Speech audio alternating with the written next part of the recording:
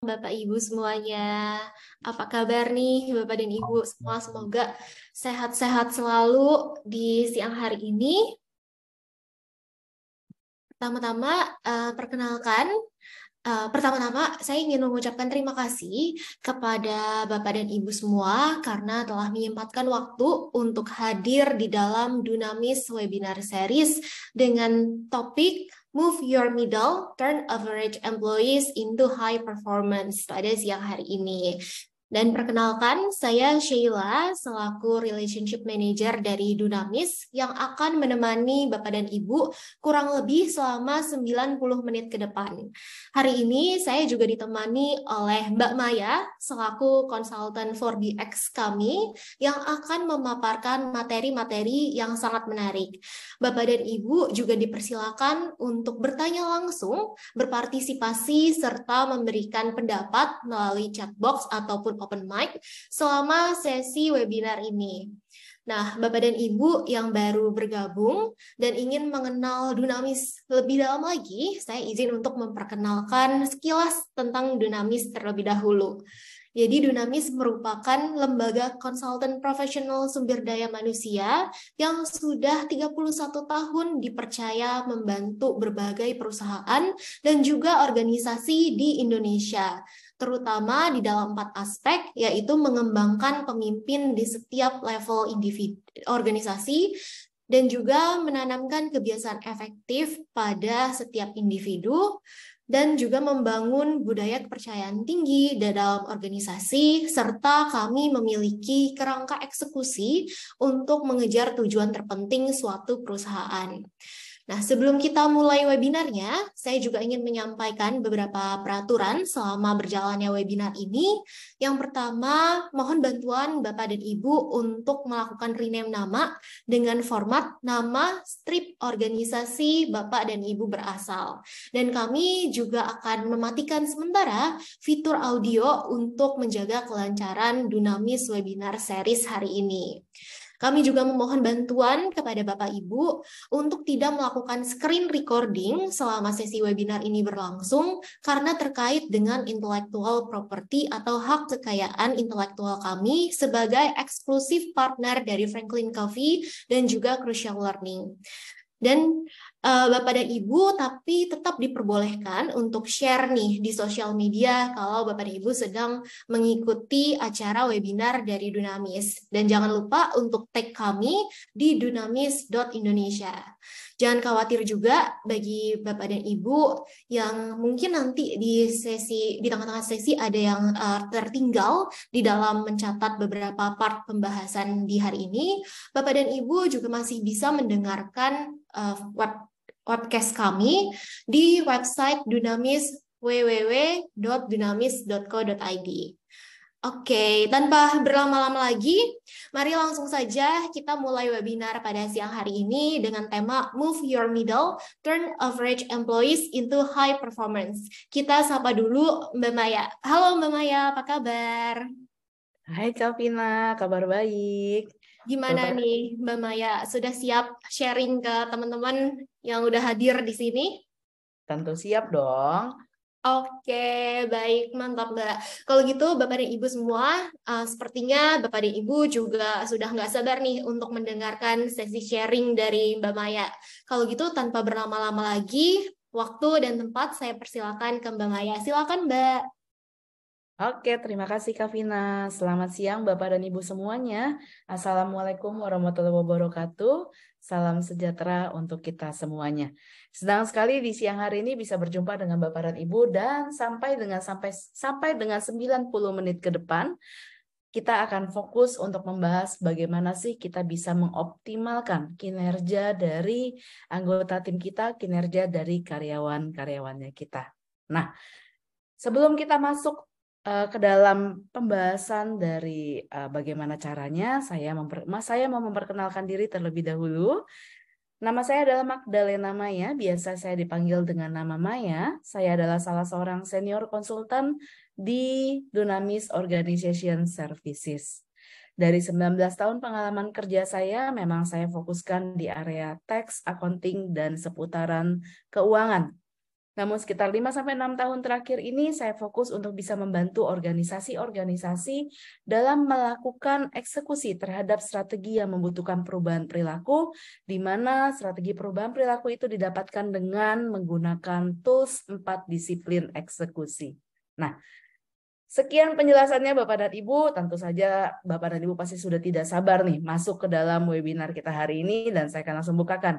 Slide yang pertama kita hari ini adalah terkait dengan bahwa semua organisasi, semua perusahaan itu pasti menginginkan semua karyawannya, leader, dan timnya itu bisa mendeliver result. Kalau ditanya apa sih hasil atau apa sih tuntutan dari organisasi kepada karyawannya? Mudah saja, tuntutannya adalah berikan result, berikan hasil yang berdampak, berikan hasil yang terbaik. Nah, hasil untuk organisasi ini biasanya dideliver itu tergantung dari apa yang menjadi performa dari karyawan. Jadi kinerja-kinerja karyawan inilah yang akan mempengaruhi seberapa besar hasil-hasil ini bisa akan berdampak untuk organisasi. Nah, harapannya adalah performa dari semua karyawan tentu saja bisa memberikan kinerja-kinerja yang terbaik, sehingga bisa membawa organisasi menjadi organisasi yang great. Namun kalau kita lihat dari kurva distribusi normal yang kita dapatkan dari hasil penilaian performa karyawan, bahwa di semua organisasi pada umumnya akan selalu ada karyawan-karyawan yang berada di kubu kiri, yang kalau kita lihat ini adalah performance-nya ini adalah di low, atau ada juga karyawan-karyawan yang saat ini performanya sedang-sedang saja istilahnya. Jadi kadang-kadang yang di tengah ini, karyawan yang di tengah ini kadang dia bisa bagus, kadang juga dia bisa malah ikut-ikutan menjadi low, dan ada juga karyawan yang saat ini sudah mencapai performa terbaiknya. Nah, harapannya kan bagaimana kalau saya sebut sebelah kiri dan kubu tengah, saya sebut pakai kubu ya, kubu kiri dan kubu tengah ini bisa berpindah semuanya menjadi great performers. Nah, kalau kita lihat tadi kan harapannya adalah semua karyawan bisa memberikan pencapaian yang terbaik, bisa memberikan kinerja yang terbaik. Lalu mengapa pada kenyataannya akan ada karyawan-karyawan yang performanya belum baik atau performanya sedang-sedang saja? Mengapa itu terjadi? Kalau kita lihat mengapanya adalah yang kita lihat bahwa performa karyawan itu bergantung dari tingkat keterikatan karyawan tersebut terhadap perusahaan, keterikatan karyawan tersebut terhadap target dari perusahaan itu sendiri, atau yang kita kenal dengan employee engagement. Employee engagement ini adalah bagaimana karyawan bisa terlibat atau terikat terhadap perusahaan itu sendiri. Terlibat ini bukan berarti saya tahu saya adalah karyawan di perusahaan A atau di perusahaan B, bukan.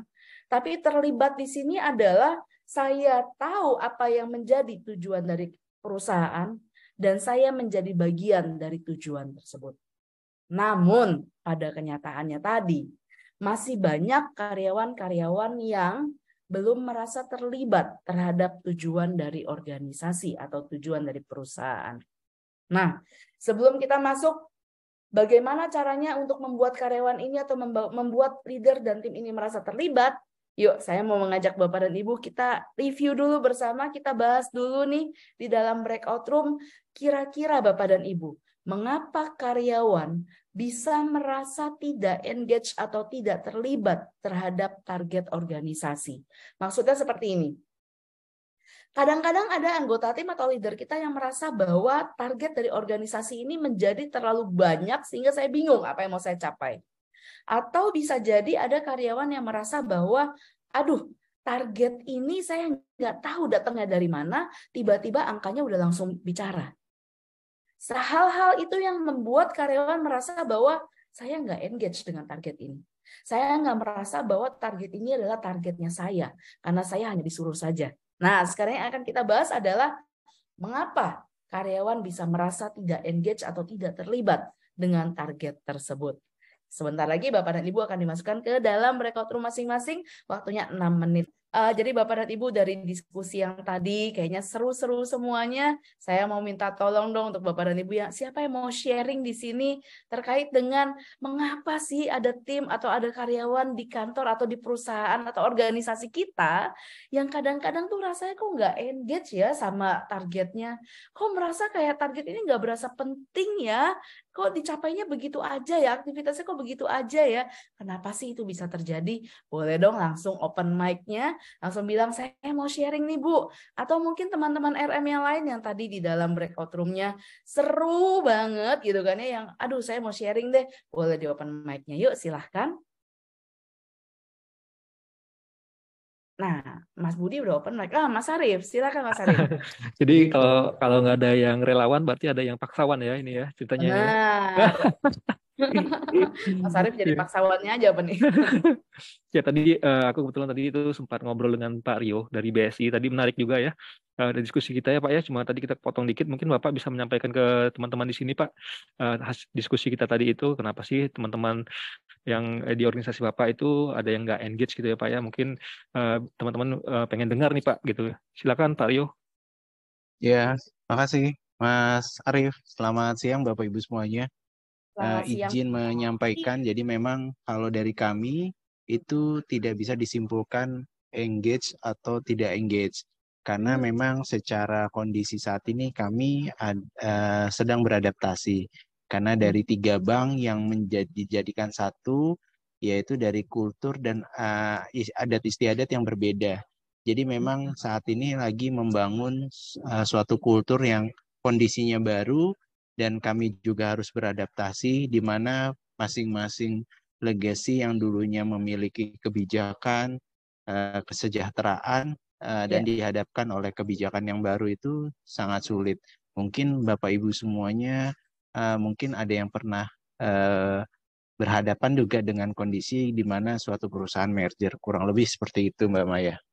Baik, terima kasih Pak Rio. Berarti ini kita lagi dalam tahap justru kita lagi mau meningkatkan engagement-nya ya Pak Rio ya. Iya, Dengan betul. adanya mungkin kebijakan-kebijakan baru, mungkin dengan target-target yang bagaimana caranya target itu sendiri nanti bisa mengengage karyawan-karyawannya. Begitu ya Pak Rio ya? Iya, betul. Dikategorikan yang Keren. tidak engage pun itu memang secara garis besar mereka terfokus pada saya mengerjakan pekerjaan saja. Jadi tidak terfokus pada ini organisasi mau dibawa kemana, saya tidak peduli. Yang penting saya kerja, selesai kerja saya pulang gitu saat ini. Baik, karena belum terlihat ya, karena kita tahu sama-sama tahu bahwa ini masih dalam bentuk kita mau membenahi dan kita mau membuat setelah merger ini seperti apa nih, mau dibawa kemana, seperti itu ya Pak Rio ya? Iya, betul. Oke, terima kasih Pak Rio. Nah, Bapak dan Ibu, apakah ada yang punya pengalaman yang sama dengan Pak Rio ini atau pengalaman yang berbeda juga tidak apa-apa? Silakan. Terkait dengan organisasi tempat Bapak dan Ibu bekerja, seperti apa sih karyawan-karyawannya? Apakah semua tim itu engage semuanya? Termasuk yang engage pun nggak apa-apa. Yuk kita sharingkan. Nggak ada yang salah bahwa saat ini kita berdiskusi itu untuk saling memperkaya satu sama lain. Boleh langsung di open mic-nya atau mungkin teman-teman di RM yang lain tadi yang di ruangannya seru, di break area seru, silakan. Boleh dari tempat saya Mbak Maya.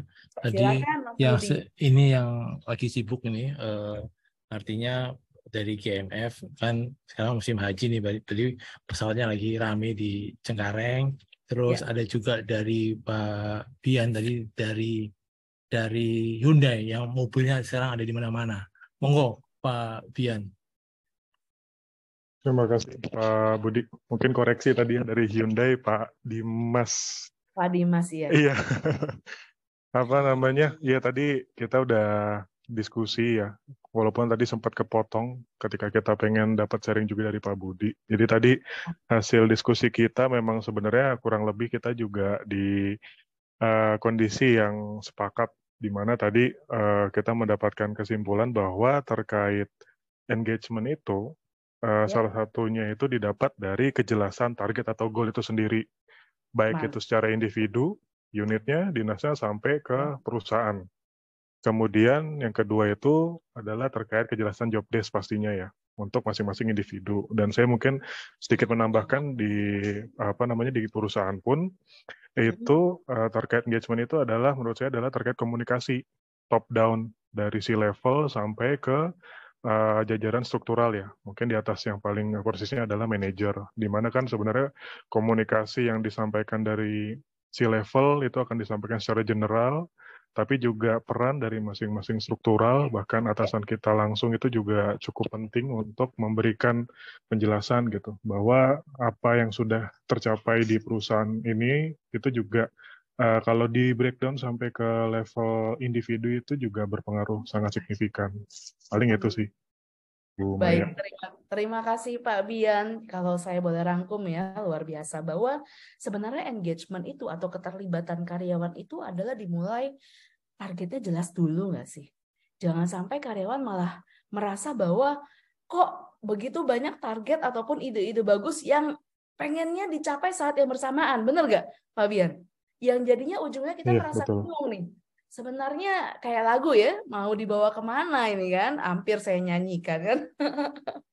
Lalu yang kedua adalah bagaimana dengan target yang sudah jelas itu bisa diturunkan. Dan untuk diturunkan, tadi itu Pak Bian dengan jelas sekali bahwa itu perannya leader.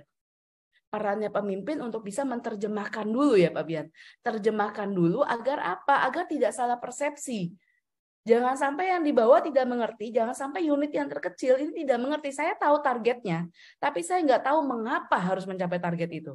Dan balik lagi, itu adalah terkait dengan kemampuan komunikasi leader, bagaimana bisa menggunakan bahasa yang sama dengan timnya.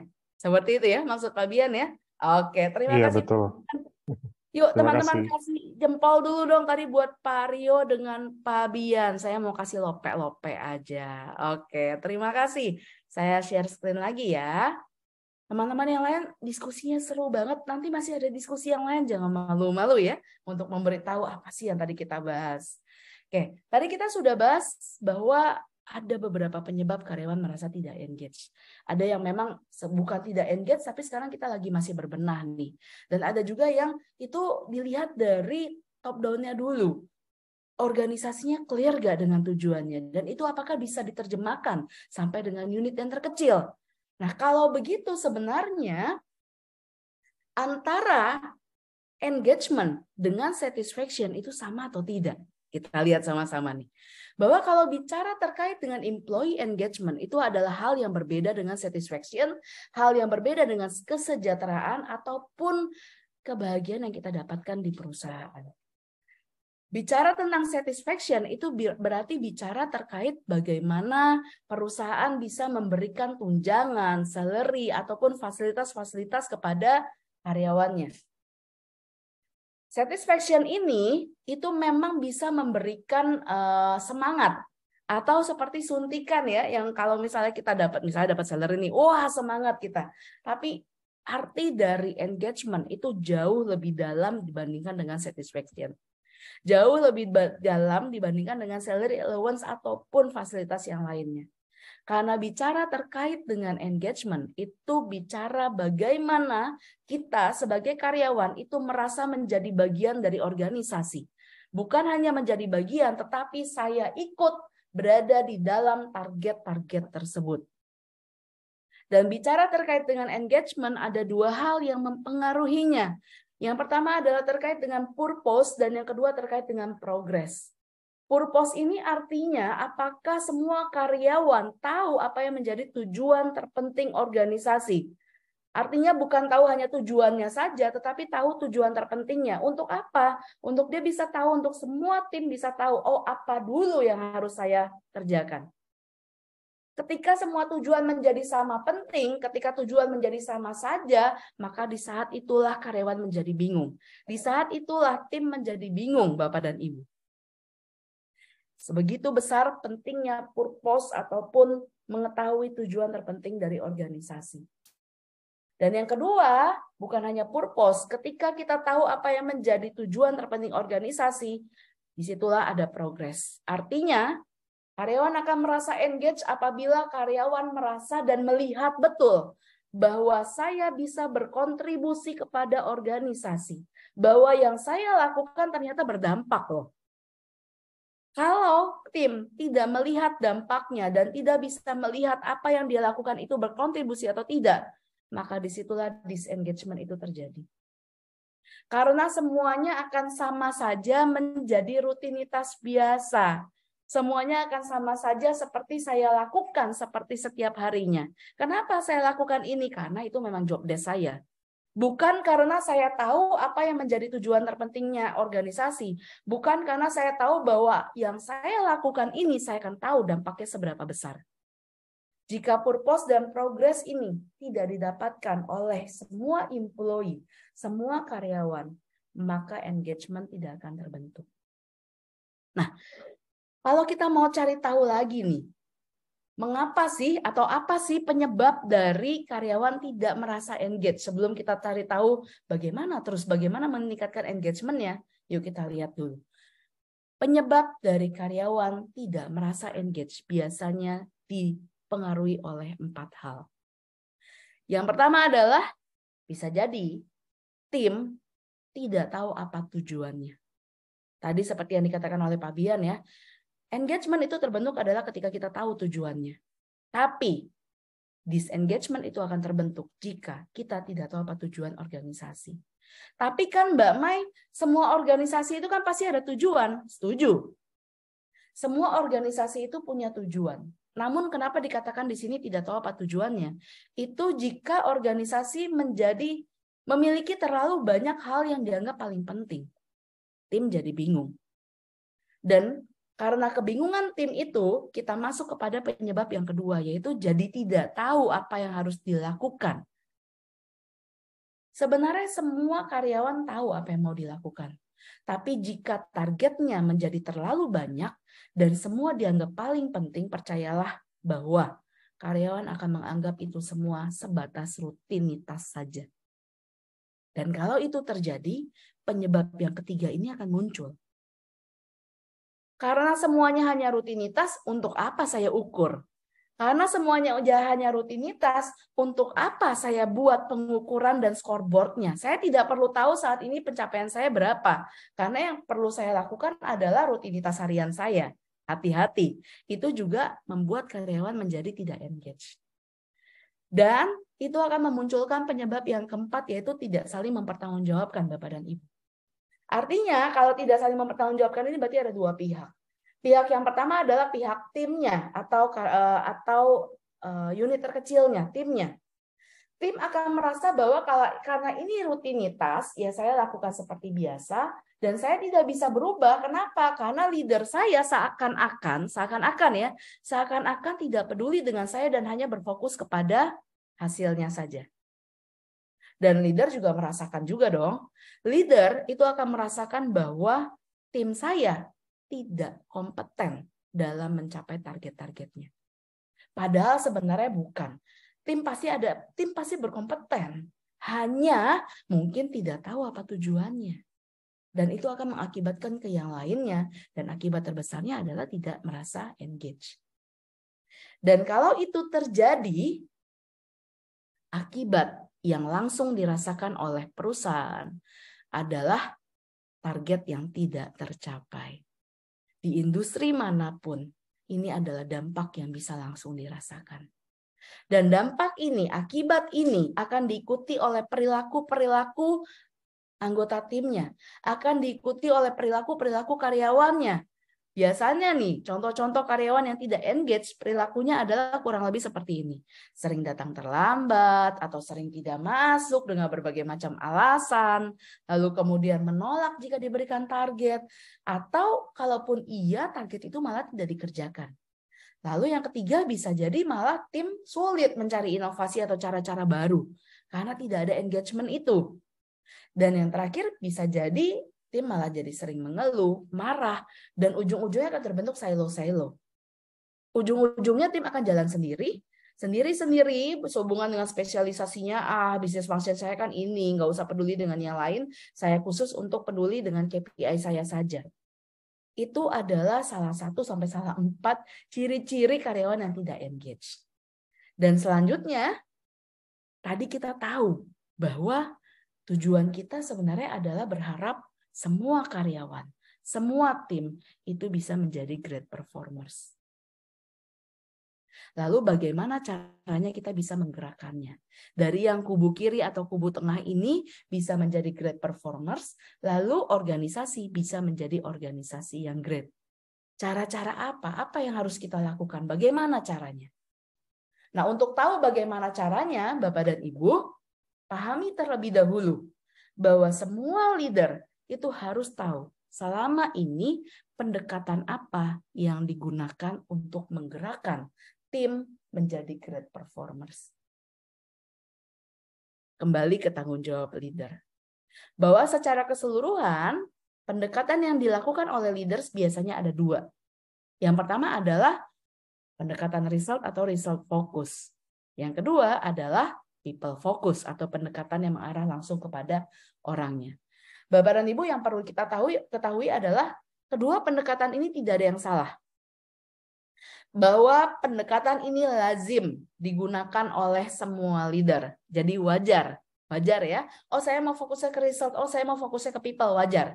Tapi yang kita lihat di sini adalah kalau untuk mau menggeser atau menggerakkan anggota timnya ke arah great performers, lalu apa yang dilakukan? Pendekatan apa yang paling tepat? Kita lihat dulu sama-sama.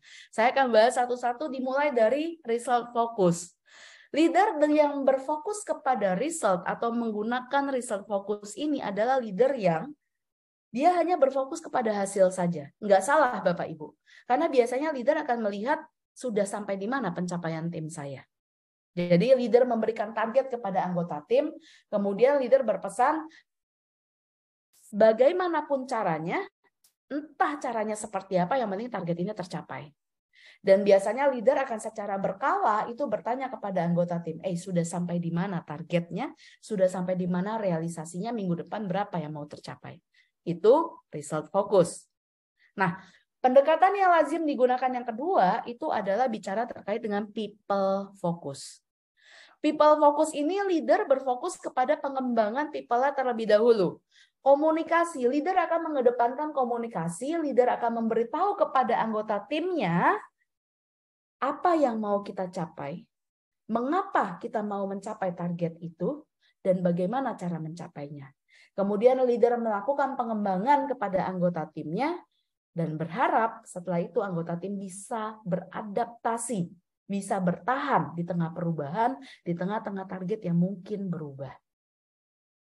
Nah, menurut Bapak dan Ibu, ketika kita bicara mau menggeser atau menggerakkan anggota tim yang masih di low ataupun middle performance menjadi high performance, menurut Bapak dan Ibu, pendekatan yang mana yang lazim digunakan atau yang tepat untuk digunakan? Apakah result focus atau people focus? Boleh bantu saya ketikkan di dalam chat box-nya? Nah, aku deg-degan loh, Kak Vina. Boleh dibantu diketikkan di dalam chat box. Menurut Bapak dan Ibu, pendekatan yang tepat, bukan yang benar ya, semuanya benar. Pendekatan yang tepat untuk digunakan, menggerakkan anggota tim. Oke, Bu Angel, people. Yang lain bagaimana nih? Ayo. Rio, people. Kira-kira yang Banyak ya Mbak Maya yang menjawab. Kira-kira Kak Vina yang tepat yang mana nih Kak Vina? Kak Vina, kubunya result atau kubunya people? Ayo. Saya juga kubunya people sih Mbak. Tapi harus diseimbangkan ya Mbak ya kayaknya ya. Oke. Baik, terima kasih. Ada Bu Desi, Pak Rio, Bu Angel, Bu Uni, Pak Bian. Semuanya menjawab people. Tepat sekali. Bahwa untuk bisa menggerakkan artinya kan ada perilakunya. Artinya fokusnya jangan hanya ke result. Fokusnya adalah ke people. Nah, Bapak dan Ibu yang perlu diketahui adalah leader yang berfokus kepada people itu bukan berarti leader itu tidak peduli dengan result loh. Bahwa leader yang berfokus kepada people, tetap saja pengukuran keberhasilannya itu pasti akan dilihat seberapa dampaknya kepada pencapaian hasil. Namun untuk bisa menggerakkan, fokuslah kepada people terlebih dahulu. Oke, dan ketika leader itu berfokus kepada people-nya, maka yang perlu digarisbawahi adalah untuk bisa menggerakkan people, untuk berfokus kepada people, tidak cukup hanya dengan menggunakan memo atau kebijakan saja. Teman-teman, Bapak Ibu, boleh ya saya panggil teman-teman ya, SKSD dikit nggak apa-apa lah. Bapak dan Ibu, teman-teman semuanya, bayangkan jika kalau kita mau menggerakkan anggota tim kita, mau berfokus kepada people, tapi yang kita keluarkan adalah kebijakan. Kebijakannya adalah tolong capai penjualan sebesar-besarnya. Nggak bisa. Nggak ada yang bergerak. Bahwa memang stroke of the pen ataupun memo-memo kebijakan aturan yang dikeluarkan ini fokusnya hanyalah sebagai pendukung agar people bisa bergerak. Tapi ketika kita mau berfokus kepada people-nya, maka kita butuh satu pendekatan baru. Kita butuh satu perilaku baru. Kita butuh satu strategi baru. Dan strategi itu adalah strategi behavior change atau perubahan perilaku. Nah, kenapa behavior change? Karena untuk berubah butuh perilaku-perilaku baru. Karena untuk berubah butuh satu hal yang dilakukan secara berbeda dan bersama-sama. Perubahan perilaku yang dilakukan secara kolektif. Perubahan perilaku ini tentu ada syaratnya. Yang namanya perilaku mau berubah artinya nggak bisa digunakan untuk mencapai target yang memang sudah akan tercapai. Artinya kita tahu, oh target ini udah pasti tercapai nih. Oh kepuasan pelanggan udah pasti tercapai. Ya jangan dijadikan sebagai strategi yang perlu behavior change. Untuk bisa melakukan perubahan perilaku, Bapak dan Ibu, pastikan target yang dimasukkan di sisi kanan ini adalah target yang belum atau sebelumnya tidak tercapai. Dan yang kedua, pastikan yang dimasukkan di dalam strategi behavior change ini adalah target-target yang sangat penting dan akan membawa dampak bagi organisasi. Ya, jadi jangan saya masukin aja lah, namanya juga coba-coba, saya masukin aja yang sebelumnya udah pernah tercapai, nggak bisa. Karena tidak ada perilaku-perilaku baru yang akan terbentuk. Jadi clue-nya adalah kalau kita mau menggeser atau menggerakkan anggota tim kita menjadi great performers, maka yang dimasukkan di sini adalah target yang membutuhkan perubahan perilaku, pastikan target itu sangat penting dan berkontribusi, dan yang ketiga adalah saat ini belum tercapai. Oke, karena dijamin untuk bisa mencapainya butuh perubahan perilaku. Artinya kita bergerak ke arah high performers. Nah, sehingga dengan adanya pendekatan baru ini diharapkan kurva ini bisa bergerak ke arah great performers, dampaknya organisasi menjadi great organization. Oke. Untuk bisa melakukan pendekatan perubahan perilaku, mencapai target terpenting, bukan satu hal yang mudah, Bapak dan Ibu. Nggak susah. Tetapi juga bukan satu hal yang mudah. Karena apa? Karena sesuatu yang akan memiliki signifikan impact itu biasanya akan berbenturan dengan sesuatu yang sifatnya rutinitas. Nah, siap-siap. Sesuatu yang akan membawa impact berbeda itu biasanya akan berbenturan dengan yang menjadi rutinitas kita. Kenapa? Karena siap-siap Bapak dan Ibu akan mendengarkan berbagai macam alasan yang ujung-ujungnya seperti ini. Aduh, mohon maaf, saya nggak bisa melakukannya karena saya lagi sibuk kerjaan yang lain. Mohon maaf, nih tugas saya hari ini banyak. Mohon maaf, meeting saya hari ini banyak. Mohon maaf, saya lagi sibuk. Dan itu mengarah kemana? Ke rutinitas semuanya. Yang ujung-ujungnya, behavior change ini nggak tercapai karena kita semua sibuk dengan rutinitas ini. Lalu gimana nih Mbak Mai buat bisa mencapainya? Nah, untuk bisa mencapai strategi behavior change ini yang tadinya penting dan bisa tetap sambil menggerakkan rutinitasnya, mengerjakan rutinitasnya, saya mau memperkenalkan kepada Bapak dan Ibu ada satu alat, ada satu tools yang akan membantu kita semua mencapai target yang membutuhkan perubahan perilaku di tengah-tengah rutinitas dan dampaknya adalah kepada high performers, maka tools itu dinamakan sebagai 4 disiplin eksekusi atau yang biasanya terkenal dengan nama 4DX. Jadi di tengah-tengah rutinitas, behavior change-nya tercapai, semua karyawan bisa bergerak ke arah high performers, maka kita butuh satu alat, kita butuh satu metode yang dinamakan sebagai 4 disiplin eksekusi. Tools 4 disiplin eksekusi ini akan membantu kita semuanya melakukan eksekusi dengan memastikan perilaku-perilaku baru ini timbul. Dengan memastikan perilaku-perilaku itu bergerak dan kita gawangi. Memastikan bahwa leader dan anggota tim, bukan hanya anggota tim loh. Dampaknya adalah kepada pencapaian hasil. Nah, kalau begitu seperti apa metode 4 disiplin eksekusi? Seperti apa sih tools 4DX ini? Saya akan menjelaskan satu persatu Bapak dan Ibu terkait dengan apa itu tools 4 disiplin eksekusi. Sesuai dengan namanya, 4 disiplin eksekusi berarti ada 4 disiplin di dalam satu tools ini. Disiplin yang pertama, prinsipnya adalah fokus. Tadi kembali kalau Bapak dan Ibu ingat ya, mengapa karyawan bisa tidak engage? Satu adalah tidak tahu apa tujuannya, karena biasanya tujuan menjadi terlalu banyak. Nah, di dalam tools 4DX ini, di dalam disiplin yang pertamanya, kita diajak untuk cari tahu. Dari sekian banyak target yang penting, yuk yang terpentingnya yang mana? Dengan syarat tadi ya, yang terpenting itu adalah yang akan memberikan signifikan impact dan membutuhkan perubahan perilaku. Di dalam disiplin yang pertama, kita cari tahu apa tujuan terpenting kita. Lalu pindah di dalam disiplin yang kedua, kita cari tahu bagaimana cara kita bisa mencapai target tersebut. Nah, kalau tadi yang pertama adalah apanya, yang kedua adalah bagaimananya. Aktivitasnya apa yang kita butuhkan. Lalu kemudian di dalam disiplin yang ketiga, yuk kita ukur. Jangan sampai dikerjakan tapi hanya sebagai rutinitas. Perlu ada pengukurannya berbentuk papan scoreboard. Dan yang keempat, kita diajari bagaimana caranya agar permainan atau target ini bisa tercapai. Oke, inilah 4 disiplin eksekusi yang ini bukanlah satu pilihan tetapi harus dilakukan keempat-empatnya secara sistematis.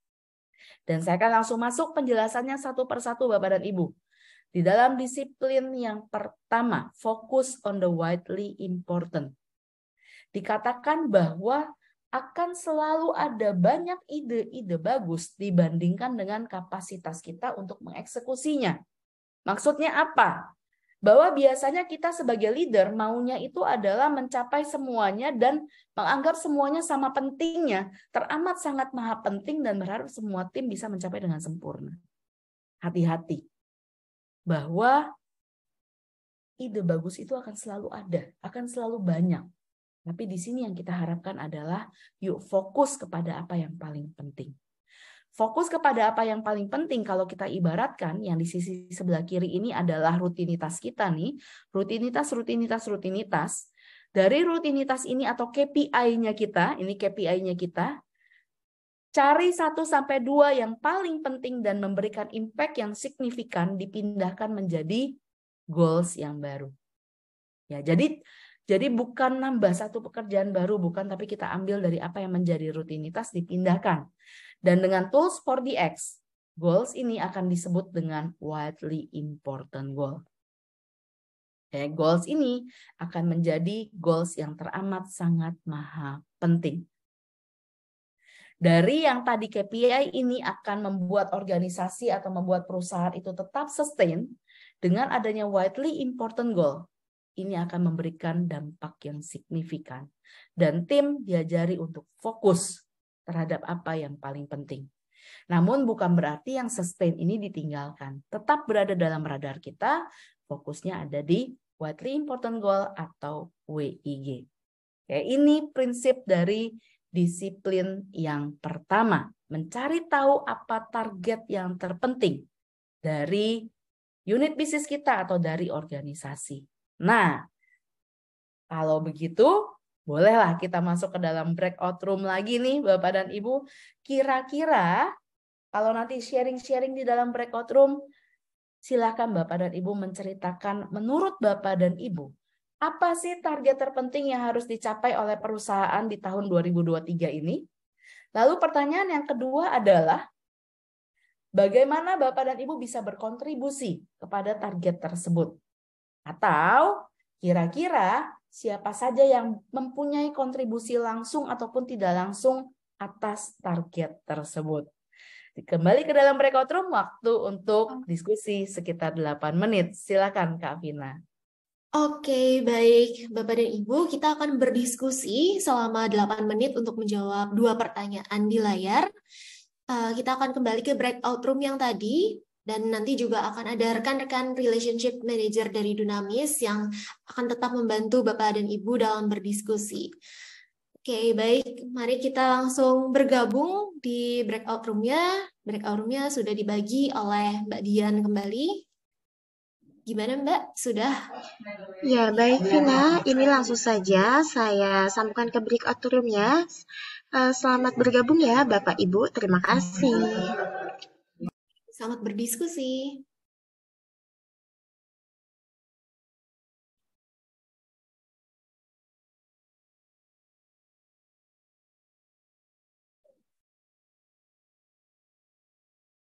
Baik, kita masih ada Pak Dimas. Pak Dimas boleh dibantu untuk accept room-nya, Pak? Banget nih kayaknya nih. Nanti langsung ini deh aku nanti langsung tunjuk yang open. Ini ada Bu Uni. Halo, selamat datang kembali Bu Uni di main room. Terima kasih. Ini saya manggilnya Bu Uni atau Bu Wati nih? Oh, Uni Mbak Maya. Bu Namanya Uni. memang Uni, tapi bukan orang Padang loh ya. Oh iya. Saya justru mau tanya, Ibu orang Padang karena seorang Padang loh. Bukan. Siapa tahu kita bisa tukeran alamat nanti di Padang kan? Oh iya. Gimana tadi di BR-nya, Bu? Oke, seru sih Mbak. Jadi tadi kita Tahan Bu, sebentar. ya. Nanti kasihan teman-teman yang lain nggak Oh bisa gitu. dengar. Sebentar ya Bu ya. Tapi Bu. boleh nanti saya minta bantuan Bu Boleh, nih boleh. buat sharing ya Bu ya. Ya, ini Kak Dian waktunya tinggal berapa lama nih Kak Dian nih? Selamat siang Mbak Maya. Waktu tinggal 25 detik lagi. Mohon ditunggu sebentar ya Mbak Maya. Ya, aduh saya deg-degan nggak sabar.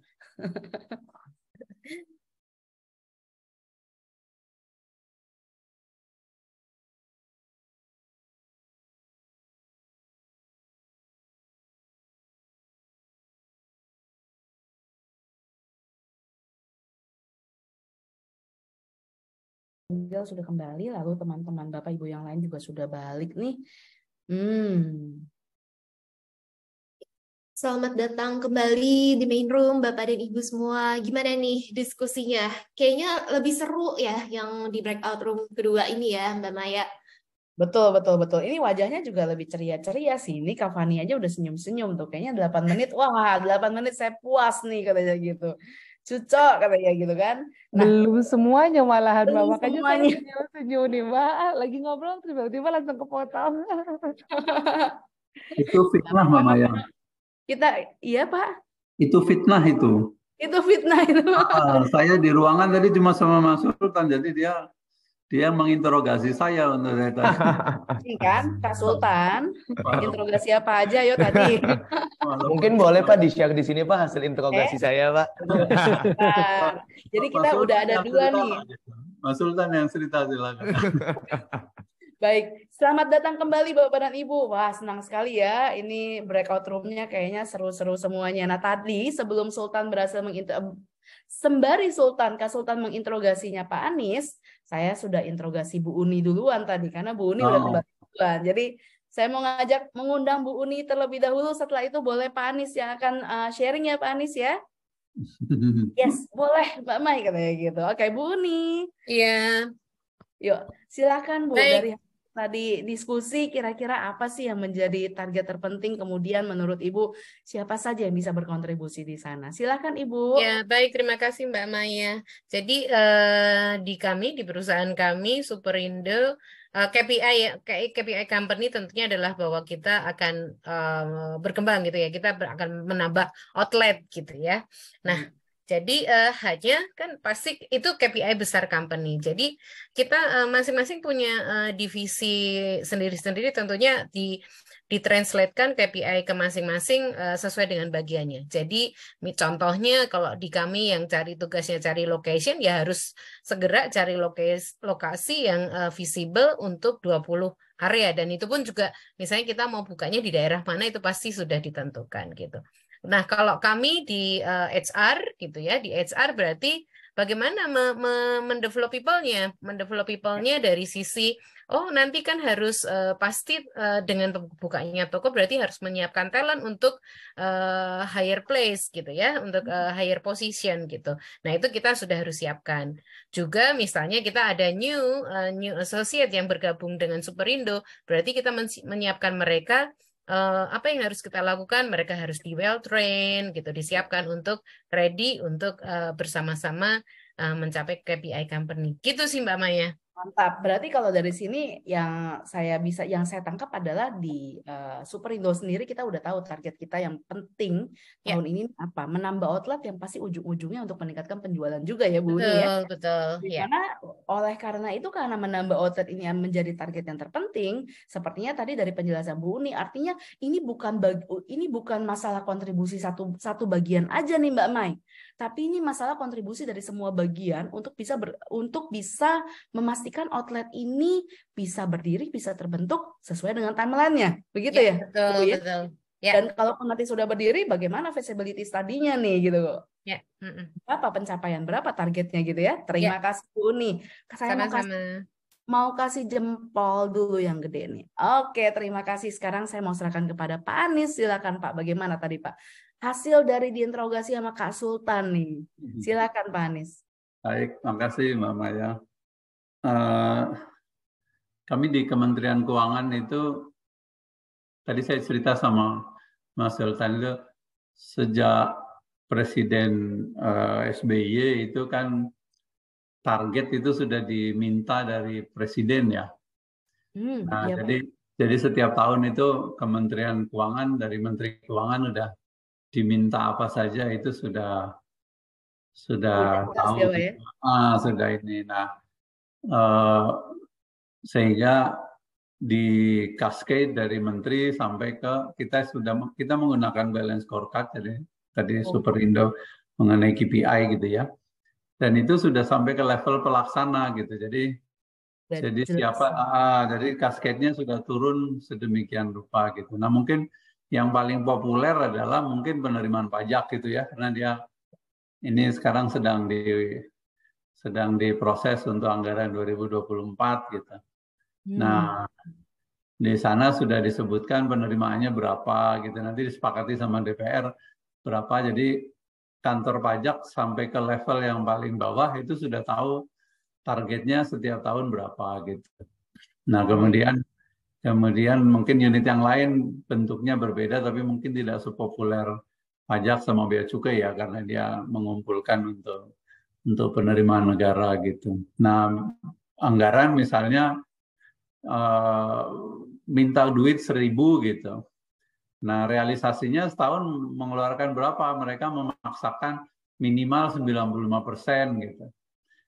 Nah, kalau 95% ternyata tidak tercapai, nanti tahun depan dia minta duit lagi dikurangi itu. Nah, jadi karena udah dikasih tapi belum digunakan gitu kan. Iya, Berarti ibaratnya kemarin tahun lalu minta 1.000 nggak bisa habis gitu. Jadi KPI mereka itu terkait sama itu. Kemudian unit lain mungkin beda lagi. Nah, di tempat saya tadi saya bercerita saya sendiri punya apa namanya KPI antara lain adalah knowledge capture gitu. Nah, knowledge capture tadi Mas Sultan nanya knowledge capture-nya apa? Ya bisa macam-macam gitu. Jadi antara lain misalnya ini saya disuruh sekolah gitu ya, saya didaftarin dari kantor ini. Saya bisa cerita misalnya breakout room-nya sering-sering gitu, itu efektif juga loh gitu. Jadi yang ngantuk-ngantuk bisa hilang ngantuknya gitu, kemudian topik bisa lebih banyak di cover gitu ya, pemahaman makin lebar. Itu bisa saya ceritakan di apa namanya di knowledge capture saya gitu. Jadi target saya setiap tahun knowledge capture-nya 4. Tapi lebih boleh, kurang nggak boleh gitu ya. Kalau kurang nanti saya dihukum. Kalau lebih maksimal 20% gitu. Jadi capaian KPI maksimal 120%. Kalau lebih dari 20% dihitungnya 20%. Itu nanti ada reward dan punishment-nya lah kira-kira seperti itu. Baik. Berarti di Kemenkeu sendiri pasti udah semuanya KPI-nya, balance scorecard-nya semua udah clear ya. Sudah jalan, sudah sangat mapan lah gitu. Baik. Dan lalu apakah dari semua balance scorecard itu kemudian ada yang kita mengetahui Pak, yang paling penting yang paling berimpact itu yang mana Pak? Yang tadi Bapak sebutkan ya, penerimaan pajak ya Pak ya? Nah, itu kalau yang paling penting di kita ada 5. Oke. Ada 5. Jadi penerimaan itu penting, fiskal itu penting gitu ya. Jadi in group gitu dari semua unit eselon 1 Kementerian Keuangan itu ada 5. Nah, dari 5 itu salah satunya yang terkait sama backbone-nya. Nah, di tempat saya di Badan Diklat, Sekjen sama Inspektorat Jenderal itu masuk ke yang bagian backbone. Oke. Jadi pengawal gitu ya. Jadi back office lah kira-kira gampangnya ngomongnya kami ini back office gitu. Ya. Dan apakah back office tidak lebih penting? Oh enggak gitu. Jadi sama pentingnya gitu ya.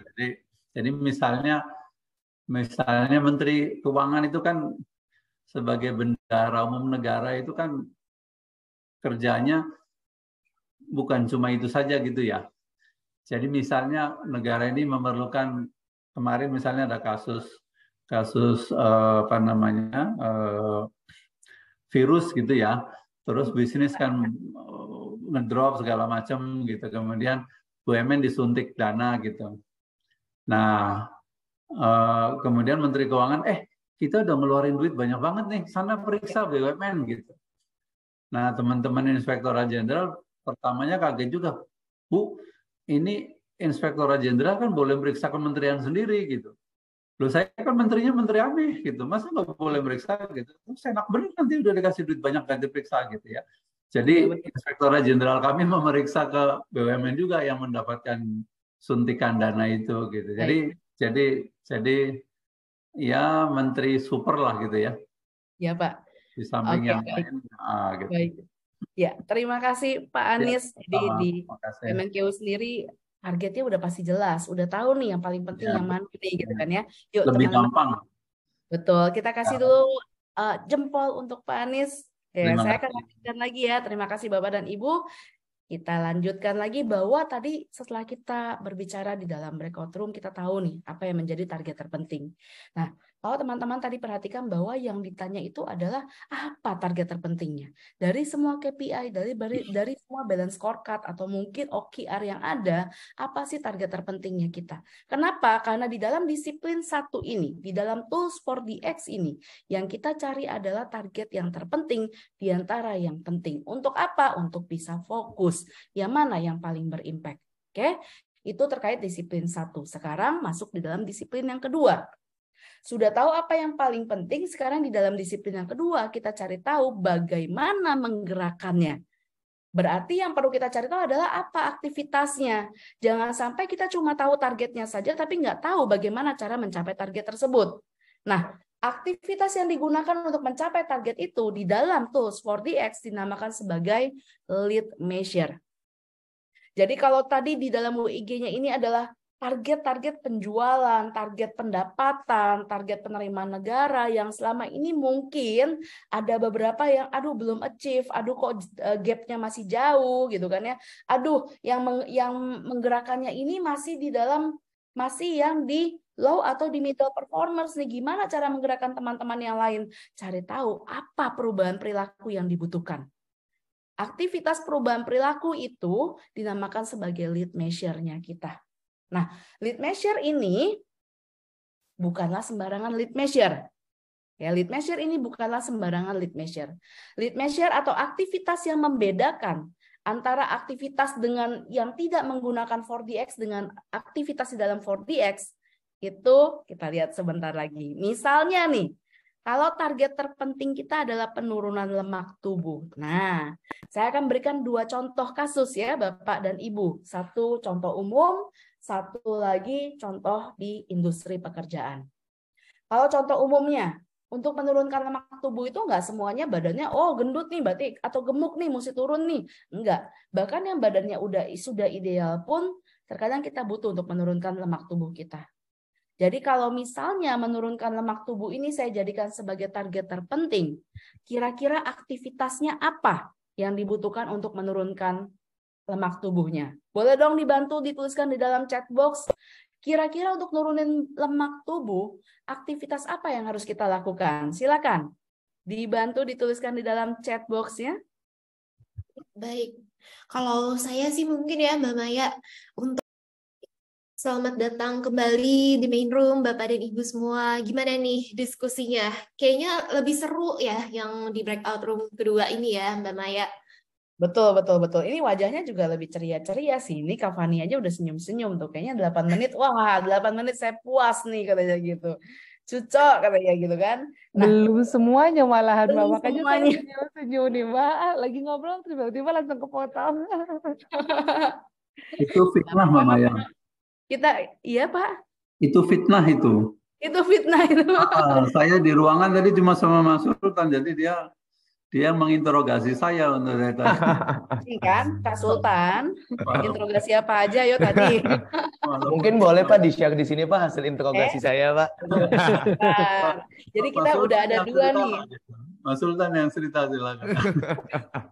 Baik, selamat datang kembali Bapak dan Ibu. Wah, senang sekali ya. Ini breakout room-nya kayaknya seru-seru semuanya. Nah, tadi sebelum Sultan berhasil sembari Kak Sultan menginterogasinya Pak Anies, saya sudah interogasi Bu Uni duluan tadi karena Bu Uni udah kembali duluan. Jadi saya mau mengundang Bu Uni terlebih dahulu. Setelah itu boleh Pak Anies yang akan sharing ya Pak Anies ya.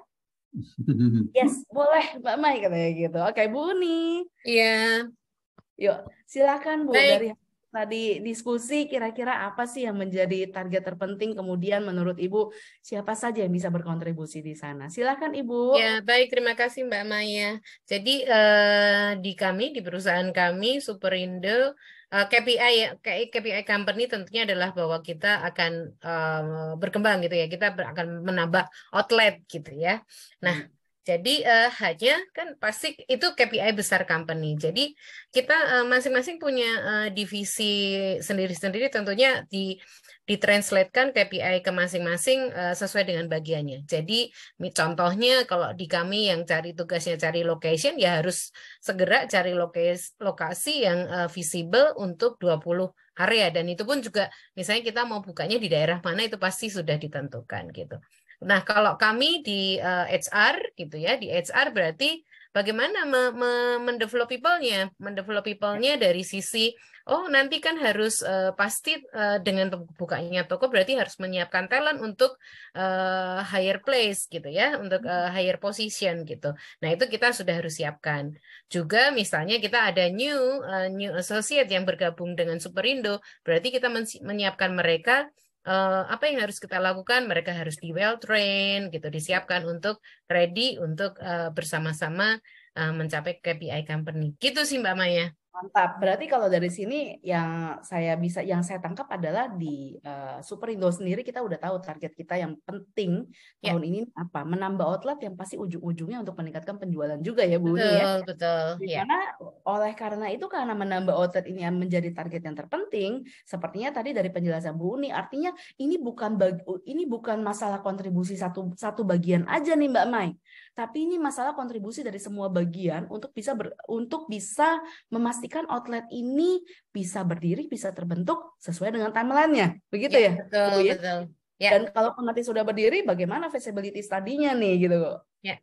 Berapa pencapaian, berapa targetnya gitu ya? Terima kasih Bu Uni. Saya mau kasih jempol dulu yang gede nih. Oke, terima kasih. Sekarang saya mau serahkan kepada Pak Anies. Silakan Pak, bagaimana tadi Pak? Hasil dari diinterogasi sama Kak Sultan nih.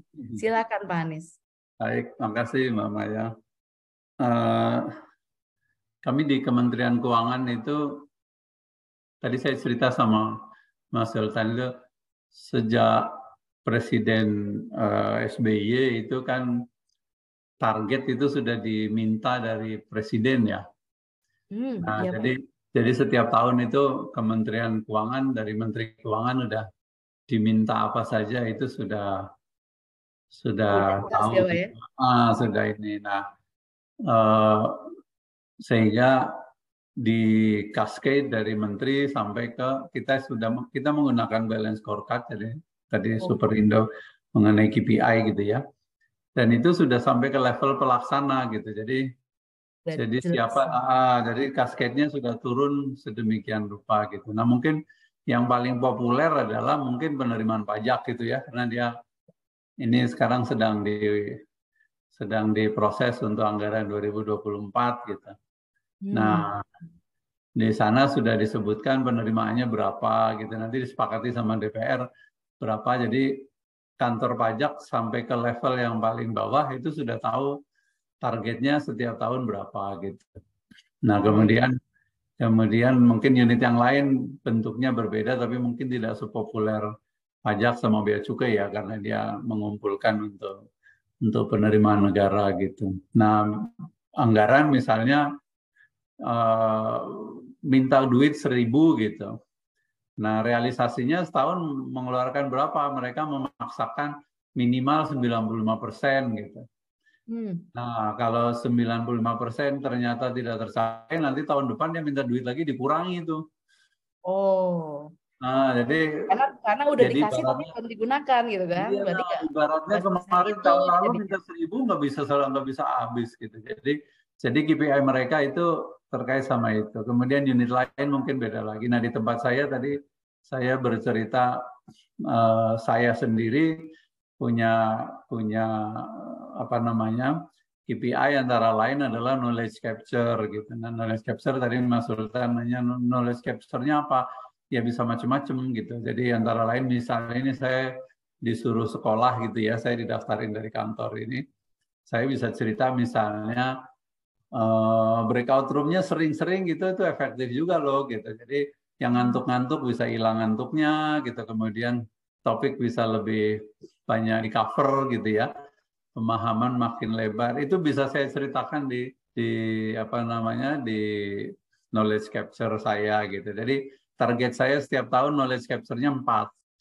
Tapi lebih boleh, kurang nggak boleh gitu ya. Kalau kurang nanti saya dihukum. Kalau lebih maksimal 20% gitu. Jadi capaian KPI maksimal 120%. Kalau lebih dari 20% dihitungnya 20%. Itu nanti ada reward dan punishment-nya lah kira-kira seperti itu. Baik. Berarti pas di Kemenkeu sendiri pasti udah semuanya KPI-nya, balance scorecard-nya semua udah clear ya? Kita sudah jalan, sudah sangat mapan lah gitu. Baik. Dan lalu apakah dari semua balance scorecard itu kemudian ada yang kita mengetahui Pak yang paling penting yang paling berimpact itu yang mana Pak? Yang tadi Bapak sebutkan ya penerimaan pajak ya Pak ya? Nah, itu kalau yang paling penting di kita ada 5. Oke. Ada 5. Jadi penerimaan itu penting, fiskal itu penting gitu ya. Jadi in group gitu dari semua unit eselon 1 Kementerian Keuangan itu ada 5. Nah, dari 5 itu salah satunya yang terkait sama backbone-nya. Nah, di tempat saya di Badan Diklat, Sekjen sama Inspektorat Jenderal itu masuk ke yang bagian backbone. Oke. Jadi pengawal gitu ya. Jadi back office lah kira-kira gampangnya ngomongnya kami ini back office gitu. Dan apakah back office tidak lebih penting? Oh enggak gitu. Jadi sama pentingnya gitu ya. Jadi misalnya Menteri Keuangan itu kan sebagai bendahara umum negara itu kan kerjanya bukan cuma itu saja gitu ya. Jadi misalnya negara ini memerlukan, kemarin misalnya ada kasus apa namanya virus gitu ya, terus bisnis kan ngedrop segala macam gitu, kemudian BUMN disuntik dana gitu. Nah kemudian Menteri Keuangan kita udah ngeluarin duit banyak banget nih, sana periksa BUMN gitu. Nah teman-teman Inspektorat Jenderal pertamanya kaget juga, Bu, ini Inspektorat Jenderal kan boleh meriksa kementerian sendiri gitu. Loh saya kan menterinya menteri aneh gitu, masa nggak boleh meriksa gitu? Terus enak bener nanti udah dikasih duit banyak ganti periksa gitu ya. Jadi Inspektorat Jenderal kami memeriksa ke BUMN juga yang mendapatkan suntikan dana itu gitu. Jadi ya menteri super lah gitu ya. Ya Pak. Di samping yang lain. Gitu. Baik. Ya, terima kasih Pak Ya, Anies. Jadi sama. di Makasih. Kemenkeu sendiri targetnya udah pasti jelas, udah tahu nih yang paling penting Ya, yang mana nih gitu ya. kan ya. Yuk Lebih teman-teman, gampang. betul. Kita kasih Ya, dulu jempol untuk Pak Anies. Ya, terima saya akan kasih. lanjutkan lagi ya. Terima kasih Bapak dan Ibu. Kita lanjutkan lagi bahwa tadi setelah kita berbicara di dalam breakout room, kita tahu nih apa yang menjadi target terpenting. Nah, kalau teman-teman tadi perhatikan bahwa yang ditanya itu adalah apa target terpentingnya. Dari semua KPI, dari semua balance scorecard atau mungkin OKR yang ada, apa sih target terpentingnya kita? Kenapa? Karena di dalam disiplin satu ini, di dalam tools for DX ini, yang kita cari adalah target yang terpenting di antara yang penting. Untuk apa? Untuk bisa fokus. Yang mana yang paling berimpact? Oke, itu terkait disiplin satu. Sekarang masuk di dalam disiplin yang kedua.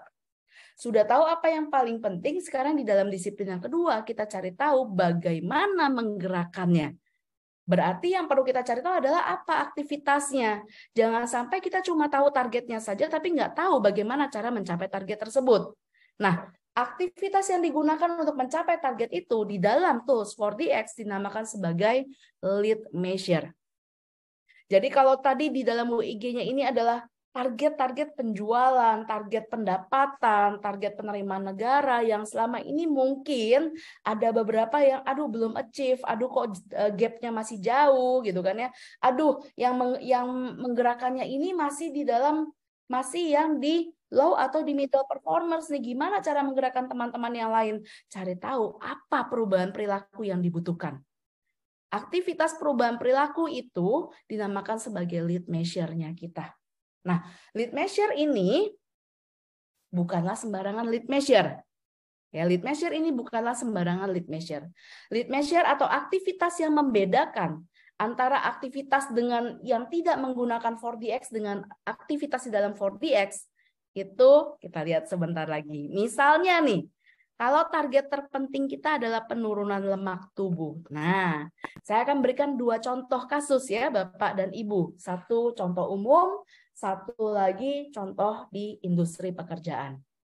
Kalau contoh umumnya, untuk menurunkan lemak tubuh itu enggak semuanya badannya, oh gendut nih berarti, atau gemuk nih mesti turun nih. Enggak. Bahkan yang badannya sudah ideal pun, terkadang kita butuh untuk menurunkan lemak tubuh kita. Jadi kalau misalnya menurunkan lemak tubuh ini saya jadikan sebagai target terpenting, kira-kira aktivitasnya apa yang dibutuhkan untuk menurunkan lemak tubuhnya? Boleh dong dibantu dituliskan di dalam chat box. Kira-kira untuk nurunin lemak tubuh, aktivitas apa yang harus kita lakukan? Silakan dibantu dituliskan di dalam chat box-nya. Baik, kalau saya sih mungkin ya Mbak Maya, untuk nurunin lemak tubuh bisa kontrol makan kali ya Mbak ya. Oke. Olahraga nggak? Olahraga juga, tapi sulit ya Mbak ya. Sulit dilakukan nih biasanya. Kontrol makan ya Kak Vina ya. Oke lah, saya keep dulu nih kontrol makannya. Bisa nggak ya nurunin berat badan? Yuk Bapak dan Ibu gimana caranya? Menurut Bapak dan Ibu untuk nurunin lemak tubuh aktivitasnya apa? Yuk silakan dibantu dituliskan di dalam chat box. Masih menunggu nih. Boleh Bapak dan Ibu dituliskan biasanya apa yang dilakukan nih Bapak dan Ibu kalau misalkan kita mau menurunkan lemak tubuh. Boleh ditulis jawabannya di chat box. Betul, atau ini Pak Anies mumpung lagi open mic, kira-kira apa sih Pak yang dilakukan buat nurunin lemak tubuh Pak? Saya nulis sedot lemak. Sedot lemak, oke Pak Anies sudah masuk nih sedot lemak. Nah, selain sedot lemak, ini saya langsung aja ya, terima kasih nih Pak Anies. Selain sedot lemak pasti banyak yang bisa dilakukan gitu. Sedot lemak itu cara paling cepat gitu kan ya. Sedot lemak aja gitu kan. Nah, biasanya targetnya lemaknya yang turun. Betul. Nah, biasanya untuk bisa menurunkan lemak tubuh, banyak nih yang bisa kita lakukan. Contoh, dari yang olahraga gitu kan ya. Atau yang kedua adalah diet. Nah, saya anggap misalnya diet tadi sama kayak yang Kak Vina tulis ya Kak Vina, atau Kak Vina sebutkan yaitu kontrol makan. Nah, menurut Bapak dan Ibu olahraga, kalau saya tulis aktivitasnya ada olahraga, bisa nggak sih nurunin lemak tubuh? Belum tentu. Karena kalau cuma olahraga aja ditulisnya atau dilakukannya olahraga aja, belum tentu lemak tubuh bisa turun. Kenapa Mbak Mai? Bayangkan kalau saya bilang, saya olahraga, tapi yang saya lakukan adalah saya jalan kaki, itu 5 menit sehari. Bisa nggak lemak tubuhnya berkurang? Belum tentu. Karena 5 menit itu belum tentu bisa akan berpengaruh kepada lemak tubuh kita. Kalau begitu apa yang harus diukur? Bicara tentang olahraga artinya berapa lama olahraganya, kemudian berapa kali kita olahraga, kemudian apakah itu harian, mingguan, jenis olahraganya itu juga perlu diukur. Dan inilah yang membedakan kita dengan aktivitas yang mungkin tidak menggunakan tools 4DX. Di dalam tools 4DX kita mengukur semuanya itu, memastikan bahwa semua aktivitas ini berdampak. Bicara tentang diet yang tadi kontrol makan. Diet, bukan sembarangan diet. Kalau misalnya saya bilang, saya mau diet, yang biasanya saya makan 1 hari itu 10 sendok makan, saya kurangi jadi 9 sendok makan, tapi saya ganti dagingnya saya perbanyak. Apakah lemak tubuh saya bisa turun? Enggak, malah tambah naik malah jadinya. Artinya bicara tentang diet, yang kita perlu lihat adalah berapa kalori yang akan saya masukkan atau saya konsumsi per hari, lalu kemudian berapa kali saya konsumsinya, harian kah, lalu apa jenis makanan yang akan saya konsumsi setiap hari, itu juga harus diatur. Dan aktivitas-aktivitas inilah di dalam disiplin yang kedua, ini teman-teman akan dibantu untuk mencari tahu apa aktivitas yang berdampaknya. Lalu dalam industri, nah setiap webinar series biasanya kita menampilkan industri yang berbeda-beda. Hari ini saya menampilkan industri misalnya manufacturing. Kalau target terpentingnya itu adalah pemenuhan target produksi. Oke, mau memenuhi target produksi, biasanya kalau manufacturer yang paling menantang itu adalah pemenuhan target produksi. Apa yang dilakukan biasanya? Biasanya aktivitas yang kita tahu adalah cek dong maintenance-nya. Jangan sampai mesinnya ada yang rusak, spare part-nya ada yang kurang, gitu kan. Lalu kemudian yang kedua adalah diskusi. Diskusi dengan bagian terkait untuk tahu berapa target hariannya, mau didistribusikan kemana saja, itu juga harus dilihat. Tapi di dalam tools 4DX, aktivitas ini akan kita atur. Maintenance ini kita lihat siapa saja yang melakukannya. Kemudian bagian apa saja yang harus kita maintenance setiap hari kah?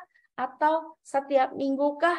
Lalu kemudian bagaimana proses pengadaan agar spare part-nya tidak kurang, agar mesinnya ini bisa terawat, apa saja yang harus kita lihat. Ini kita jaga di dalam lead measure-nya.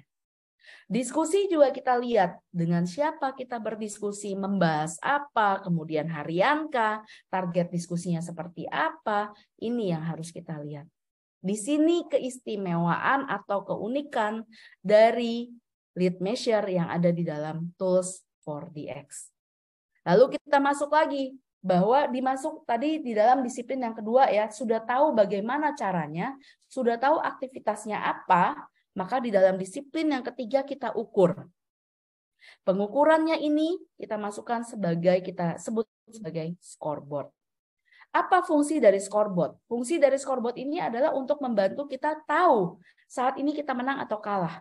Bapak dan Ibu coba bayangkan kalau dalam satu pertandingan, Bapak dan Ibu menonton pertandingan, tapi di dalam pertandingan itu nggak ada scoreboard. Rasanya nggak enak pasti. Rasanya nggak nyaman pasti. Bayangkan kalau tim kita yang ada di lapangan, yang sedang bertanding, ingin mencapai penjualan untuk meningkatkan produksinya kita, tapi nggak tahu saat ini kita menang atau kalah. Maka percayalah, aktivitas yang dilakukan itu tidak akan berdampak. Dan di dalam disiplin yang ketiga ini, kita diharapkan bisa membuat pengukurannya. Oke, baik secara fisik, ataupun di sini pengukuran di dalam 4DX sudah dilakukan secara sistem. Baik secara web ataupun aplikasi yang bisa kita akses di kapanpun, di sini sudah ada nih targetnya, aktivitasnya semua sudah lengkap. Sehingga tim tahu dengan tepat apa yang saya lakukan sebenarnya berdampak atau tidak. Oke, dan setelah disiplin yang ketiga, kita masuk kepada disiplin yang keempat. Dalam disiplin yang keempat ini, tadi kalau Bapak dan Ibu ingat bahwa penyebab kenapa karyawan tidak engage yaitu tidak saling mempertanggungjawabkan. Leader dan tim jalan sendiri-sendiri. Di dalam disiplin yang keempat kita bantu untuk menciptakan irama akuntabilitas. Leader dan tim sama-sama duduk bareng setiap minggu di hari yang sama, jam yang sama, tempat yang sama dengan waktu tidak lebih dari 20 menit membahas apa yang bisa saya lakukan untuk menggerakkan target tersebut. Kenapa mingguan? Kenapa nggak bulanan? Karena target itu adalah target yang sangat penting. Sehingga jangan sampai kita terlewat 1 minggu pun untuk kita bisa tahu track record kita. Bahwa apa yang kita lakukan, apa pencapaiannya itu sudah sesuai dengan target-targetnya. Dan pertemuan itu dilakukan setiap minggu yang dinamakan sebagai WIG session.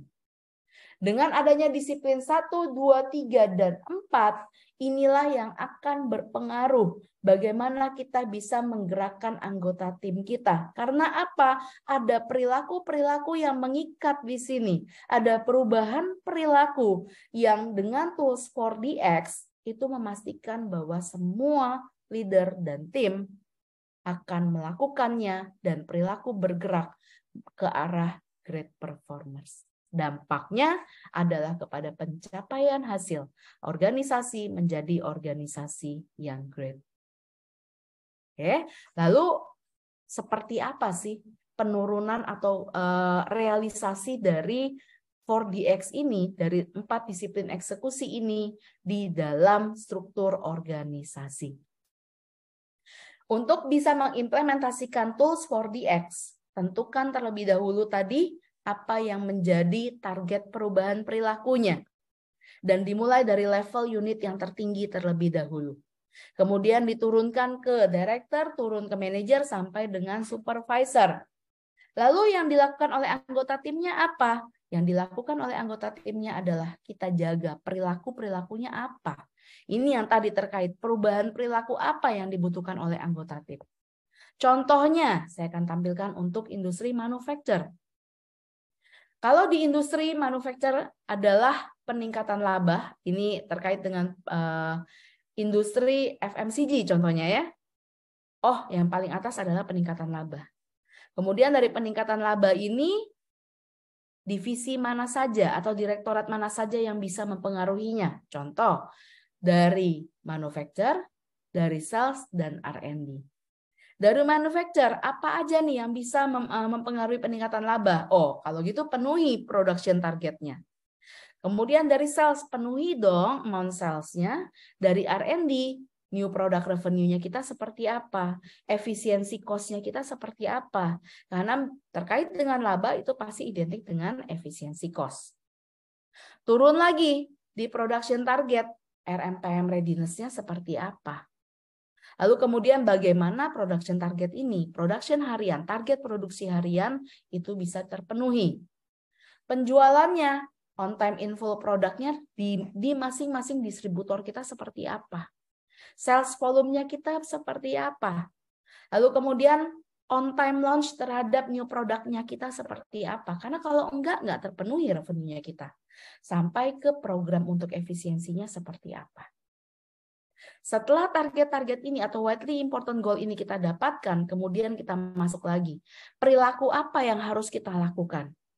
Dari tadi yang kita bahas adalah maintenance dan diskusi, kemudian untuk pemenuhan RMPM, bagaimana diskusi baik internal ataupun eksternal ke vendor, itu juga dilakukan. OTIF produknya, bagaimana stok opnam kita di distributor-distributor, kemudian marketing programnya kita seperti apa, sampai program timeline untuk efisiensi program. Ini perilaku-perilaku dari unit yang terkecilnya kita. Dan disinilah ketika kita melakukan ini, target ditetapkan dan diturunkan, semua orang tahu apa target terpentingnya, lalu kemudian perilaku ini diatur dan dibuat pengukurannya. Di saat inilah pergeseran perilaku terjadi dan great performers itu didapatkan. Oke, sekian penjelasan kami terkait dengan tools 4 disiplin eksekusi. Dan apabila ada pertanyaan dari Bapak dan Ibu, silakan langsung open mic-nya atau silakan masukkan di dalam chat box. Saya stop share dulu. Yuk, yang mau bertanya, yang mau sharing terkait dengan bagaimana anggota tim ini bisa bergerak di tengah-tengah rutinitasnya, perubahan perilakunya seperti apa, silakan yuk open mic-nya. Atau silakan dituliskan di dalam chat box-nya. Oke, baik. Terima kasih banyak nih Mbak Maya atas pemaparan dan juga tips-tipsnya. Banyak banget insight yang bisa kita dapat ya dari materi Mbak Maya hari ini. Jika Bapak dan Ibu terdapat pertanyaan, silakan Bapak dan Ibu bisa bertanya di kolom chat, di kolom komentar, dan nanti langsung bisa dijawab oleh Mbak Maya.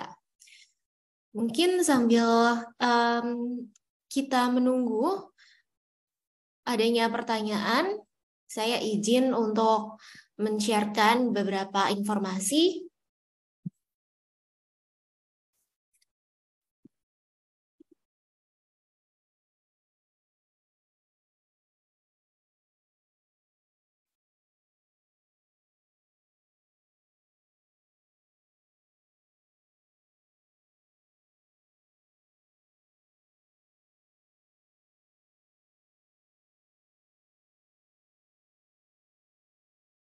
Oke, baik Bapak dan Ibu, terima kasih banyak telah mengikuti sesi webinar hari ini. Kami izin meminta Bapak dan Ibu untuk dapat memberikan feedback atas berjalannya Dunamis Webinar Series pada siang hari ini, dan pemberian feedback bisa Bapak dan Ibu lakukan dengan cara men-scan barcode di layar Bapak dan Ibu, atau bisa juga langsung masuk ke link yang sudah di-share di chat box.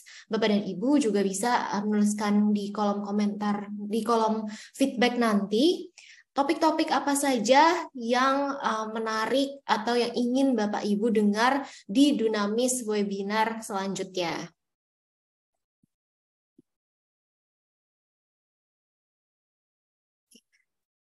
Untuk minggu depan, Dunamis Webinar Series juga akan hadir dengan topik yang tidak kalah menarik tentunya, yaitu Amplify Your Leadership Impact with Intentionality. Dan webinar ini akan diadakan di hari Jumat, tanggal 16 Juni jam 2 sampai jam 3.30. Nah, bagaimana cara mendaftarnya? Bapak dan Ibu nanti bisa langsung mengkontak tim marketing kami ataupun teman-teman relationship manager yang biasa menghubungi Bapak dan Ibu semua.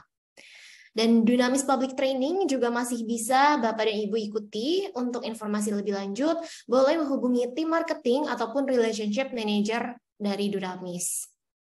Nah, biar yang pintar dan juga efektif bukan hanya papa mamahnya aja yang di kantor, yuk bagi Bapak dan Ibu yang punya anak-anak remaja di rumah, ajak belajar bersama kita di program 2 Life Skill Development Program. Dan untuk acara ini bisa kita dapatkan manfaat di usia muda. Para anak-anak remaja kita bisa kita ajarkan bagaimana mengendalikan diri sendiri dan juga tidak terpengaruh dengan hal-hal yang negatif. Kemudian bisa membuat keputusan yang tepat, dan di usia muda mereka juga bisa memahami tujuan hidup mereka dan mampu memprioritaskan hal-hal yang paling penting, dan juga membangun komunikasi efektif serta hubungan dengan orang tua, guru ataupun teman serta lingkungan dengan baik.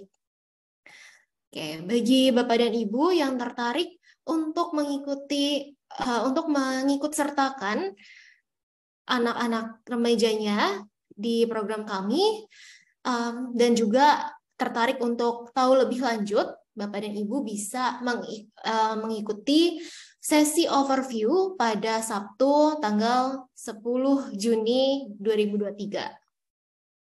Oke, bagi Bapak dan Ibu, bagi Bapak dan Ibu yang di sesi pembahasan tadi mungkin ada beberapa bagian yang terlewat, Bapak dan Ibu juga bisa mendengarkan kembali sesi pada hari ini melalui audio webcast kami di website www.dunamis.co.id. Bapak dan Ibu juga bisa mendapatkan informasi-informasi mengenai Dunamis melalui sosial media. Yuk mari kita terkoneksi melalui sosial media, melalui follow Instagram, Twitter, LinkedIn, Facebook, ataupun YouTube channel kami.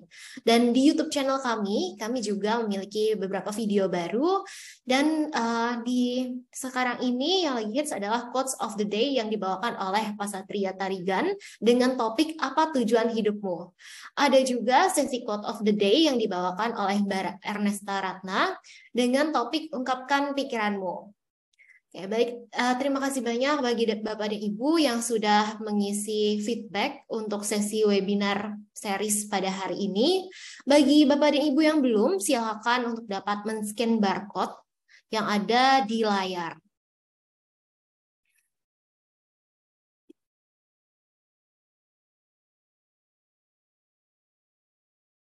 Mungkin saya lihat juga apakah ada Bapak dan Ibu yang bertanya. Ya, bagi Bapak dan Ibu yang mau bertanya juga boleh ya langsung open mic. Kalau misalkan tidak ada yang ingin bertanya, mungkin saya akan menyampaikan beberapa hal yang kita bahas tadi sebagai kesimpulan ya. Jadi dari pembahasan tadi, yang bisa kita ambil adalah untuk menggerakkan tim menjadi high performance, diperlukan adanya perubahan perilaku. Dan tentunya perubahan perilaku ini bisa diwujudkan dengan menerapkan 4 disiplin yang dapat dilakukan oleh pemimpin bersama-sama dengan timnya. 4 disiplin ini tadi terkait dengan memfokuskan tujuan terpenting yang akan dicapai, kemudian mengidentifikasi dan melakukan kegiatan-kegiatan lead measure yang bisa yang bisa mempengaruhi target pencapaian. Dan juga yang ketiga, kita perlu adanya membuat scoreboard yang menarik dan juga mudah dipahami oleh setiap orang.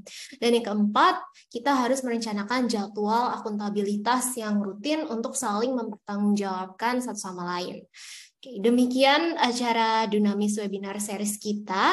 Terima kasih banyak bagi Bapak dan Ibu yang sudah bersama kami dan sudah berpartisipasi di dalam Dunamis Webinar ini. Mungkin kita bisa berfoto bersama terlebih dahulu sebelum kita meninggalkan Zoom. Mungkin boleh Bapak dan Ibu kita open kamera terlebih dahulu untuk sesi dokumentasi. Oke, baik, fotonya akan dibantu oleh Mbak Dian. Silakan Mbak Dian. Ya, baik Vina. Bapak Ibu dimohon agar membuka layar kameranya. Kita akan melakukan sesi foto. Baik Bapak Ibu, saya hitung ya. 1, 2, 3. Terima kasih Bapak Ibu atas kesempatan untuk berfotonya. Oke, baik. Terima kasih banyak Bapak dan Ibu. Semoga kita bisa bertemu di acara Dunamis Webinar Series selanjutnya. Selamat sore dan terima kasih. Selamat sore, makasih. Makasih Pak Bian. Terima kasih. Terima kasih Mbak Celia.